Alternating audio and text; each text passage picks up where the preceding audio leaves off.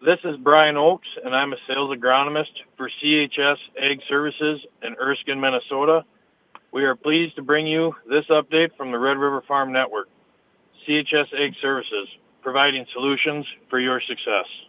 .org. Good morning, Farm News on the Red River Farm Network. I'm Don Wick with Randy Coonan with updates from Whitney Pittman and Sierra Doctor. Faced with the economic consequences of a strike, Congress will vote today to force the railroad unions to accept the tentative contract agreement approved in September.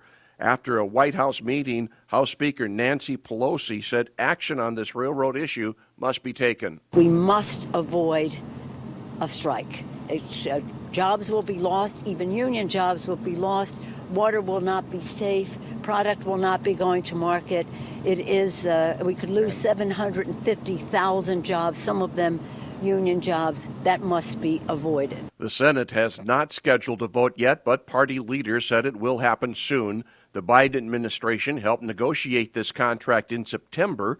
It calls for a significant pay increase, but some union workers are upset with quality of life issues, including paid sick leave. The Chinese government appears to be easing some of its COVID restrictions. As a result, many of the protests have quieted down. However, Reuters is reporting riot police in hazmat suits were clashing with protesters overnight.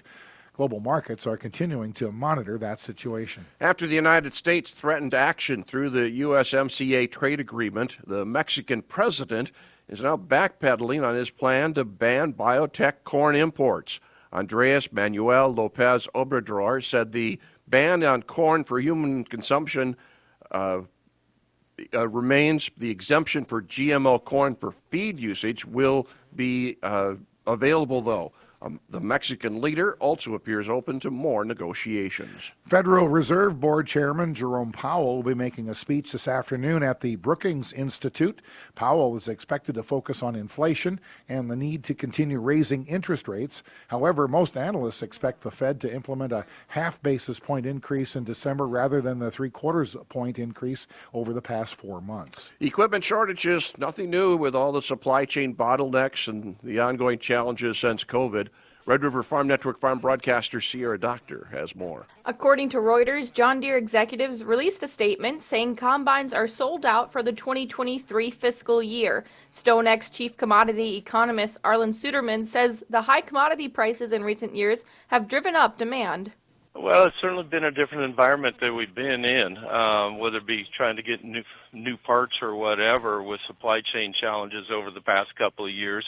And farmers went quite a few years without updating their equipment, so some of it was requiring increased repairs. You have to wait for repair parts, and labor is expensive now in the current environment. So some farmers are looking at the revenues they've been getting from the crops that they've produced over the past couple of years and say, why not upgrade that equipment? So they've been trying to do so. Unfortunately, the same problems that keep us from getting new cars as quickly as what we want are also happening in the equipment industry. Suderman says the chip shortage is also a missing link. With the chip shortages, so much of our equipment rely upon chips, as well as just the ability to manufacture and get things produced and distributed has really slowed the supply chain. And demand is strong because we've had a couple of years of good prices and farmers wanting to reinvest that revenue to upgrade their equipment lines. That's led to some long waiting lists for equipment when they do try to do so. Supply chain issues happen in two different ways, and sometimes a combination. One is when you have disruptions in production like what we had in COVID. The other is when you increase demand suddenly beyond what the supply chains were built to handle. And in this case, I think we've had both at hand. Reporting agriculture's business, I'm Sierra Doctor on the Red River Farm Network. Federal policies often grab the headlines, but action in the state legislatures can have a considerable impact on farmers and ranchers. Bayer Senior Director of State Policy and Advocacy Dave Tierney says crop protection industry has been the center of attention in some states. Glyphosate is certainly a situation there. In the insecticide business, the neonicotinoids, the use of neonics has gotten some attention. So we continue to work with a lot of policymakers on just the value and the benefit of pesticides. The DFL controls the House, Senate, and Governor's office in Minnesota, while the Republicans have a supermajority in North Dakota and South Dakota. Speaking at a Bayer event last night in Fargo, Tierney encouraged farmers to remain involved. Things can happen really fast in the state legislature, so, stay close to your elected officials. I know they're very receptive to hearing from their constituents, and because, again, things can move fast. You're listening to the Red River Farm Network.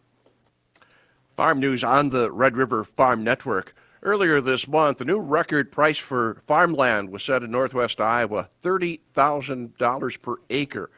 Piper's Auction and Realty and Land Management President, Kevin Piper, says land prices like that aren't much more than headlines, but land prices have gone up significantly in the last year and a half. Those are aberrations that really defy any common sense. Most land in those areas are selling into the high teens. But again, we're seeing a pretty steady, strong increase, and we have now for about the last 15 months. Land values have basically increased 40 to 60%. So that has brought land prices to all-time record highs in our area for cropland and pasture land and even recreational lands. And even with the increase in interest rates, we have not seen any softening in the land values over the course of the last 3 or 4 months. Piper says he has seen a younger generation investing in land. Well, I think one thing that we're seeing that is really, a shining element in American agriculture is we are seeing a lot of 30 to 50-year-old people buying farmland, and that is really, really refreshing. Obviously a lot of them that are in their 30s now, they grew up in an era with low interest rates and fairly decent commodity prices, and certainly some good years in American agriculture on the production side. I think it's good for our culture, and I think it's really good for American agriculture. Due to a system breakdown, USDA delayed the weekly crop progress reports by 1 day. In Minnesota, 53% of the topsoil rated short to very short. North Dakota, 64% of the topsoil moisture supplies are in the same category. In South Dakota, that has the biggest soil moisture deficit with 88% of the topsoil moisture supplies short to very short. The Northern Ag Expo continues today until 2 o'clock in Fargo at the Fargo Dome. Red River Farm Network farm broadcaster Whitney Pittman has this report. Summit Carbon Solutions is moving ahead with plans in North Dakota, Iowa, and Minnesota for ethanol plants to have a way to store carbon dioxide in northwest North Dakota. Summit Carbon Solutions Manager of Agriculture and Stakeholder Relations, Charlie Adams, spoke at the Northern Ag Expo yesterday and explained that storage space for this CO2 is immense. If you do the math, and we're doing like 12 million tons of CO2 per year is kind of what the plan is off the pipeline as it stands right now, maybe a little bit more than that with some room for expansion. But what's been calculated so far is about 250 billion tons of CO2 storage available down there. So if you do that math, it's like several thousand years of storage if we keep going at the 12 million tons per year. The comment was once made like fossil fuels will probably run out before we run out of storage for this type of thing in northwest North Dakota. Addressing safety concerns for the new pipeline system, Adams says a lot of safety measures will be taken. He also says that a similar CO2 pipeline has already been operational in North Dakota for years without incident. There's already been a CO2 pipeline in North Dakota operational for over 20 years. So some of this technology isn't just coming up here in the last recent year or two, over 20 years. No issues, and that operates at a very high pressure, 2,800 psi. That's well above what the CO2 in our pipeline will be operating at. Reporting for the Red River Farm Network, I'm Whitney Pittman. Titan Machinery reporting fiscal year third quarter revenues at $669 million, 47% more year over year. Gross profits for the quarter of $140 million is up 21%. Titan's agriculture segment revenue for the quarter reported at $493 million compared to $281 million a year ago. Net income for the quarter reported at $41 million. The National Corn Growers Association supports new legislation that would make E15 accessible year-round. Minnesota Senator Amy Klobuchar, South Dakota Senator John Thune, and 13 other lawmakers introduced the Consumer and Fuel Retail Choice Act. This act would ensure permanent full market access for E15. Just a reminder, For more information from the Red River Farm Network, you can go online to rrfn.com, go to Facebook, Twitter, and more. The Red River Farm Network. Good morning. Welcome to Inside Agriculture on the Red River Farm Network. Tough weeds like pigweed and water hemp have changed the way farmers manage weeds. BASF District Sales Manager Ken Dibert looks at a layered approach. Quite frankly, here in North Dakota and northern Minnesota over the last few years, this in-crop, or what we like to call layering residuals, has really become the favorite, so to speak, way to apply these Group 15 chemistries like Zidua, Outlook, for example, and labeled in a number of crops to include, Outlook labeled in soybean, sugar beet, obviously labeled in corn, dry beans. And so all of those crops where we have the opportunity to layer residuals, and I would say especially soybean in that case. There is optimism about new traits that are in the pipeline. We just can't wait for that to get here, obviously, but we have some time to buy here in the meantime that we got to utilize the important tools that we have in that toolbox today, like Outlook. Obviously, there's a number of other products labeled in that arena, but I think that's important to get that residual chemistry down to control things like water hemp. BASF is adding 10 new soybean varieties coming out for 2023. Soybean seed marketing manager Doug Little says that innovation will continue. 4 more years out, we're going to have our own exclusive germplasm coming out of our own breeding pool for the Midwest growers. So that's an exciting place to be, because now we'll be able to talk about differentiation in germplasm at BASF along with our Enlist D3 trait.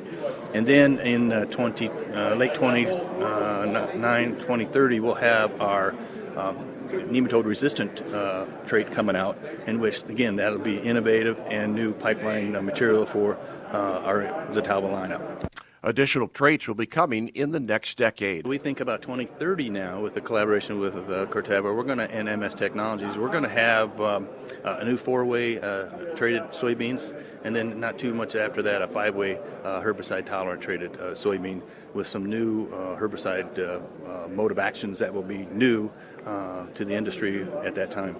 Little was part of the Breakfast with BASF program at the Northern Ag Expo yesterday. USDA appointed 19 new farmer leaders to serve on the United Soybean Board.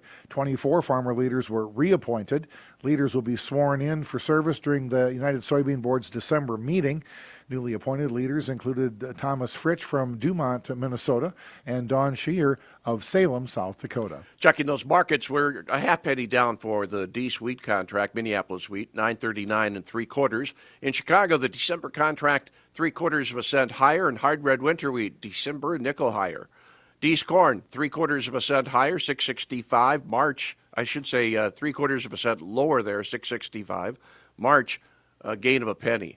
Soybeans are higher this morning as we speak, $14.70.5 for the Jan contract. That's 11 cents higher. March, 10 1/4 higher at $14.76 1/4. So we check in on the farm calendar, day 2 of the Northern Ag Expo. They've got a grain market outlook going on today. Dr. Frayne Olson of NDSU, Randy Martinson of Martinson Ag Risk Management, and Betsy Jensen from Northland Community and Technical College will be the presenters. The show goes from 8:30 to 2 o'clock today. And coming up next, actually starting today, is the Ag Horizons Conference in Pierre, South Dakota. That will continue through tomorrow as well. Have yourself a great day. You're listening to the Red River Farm Network.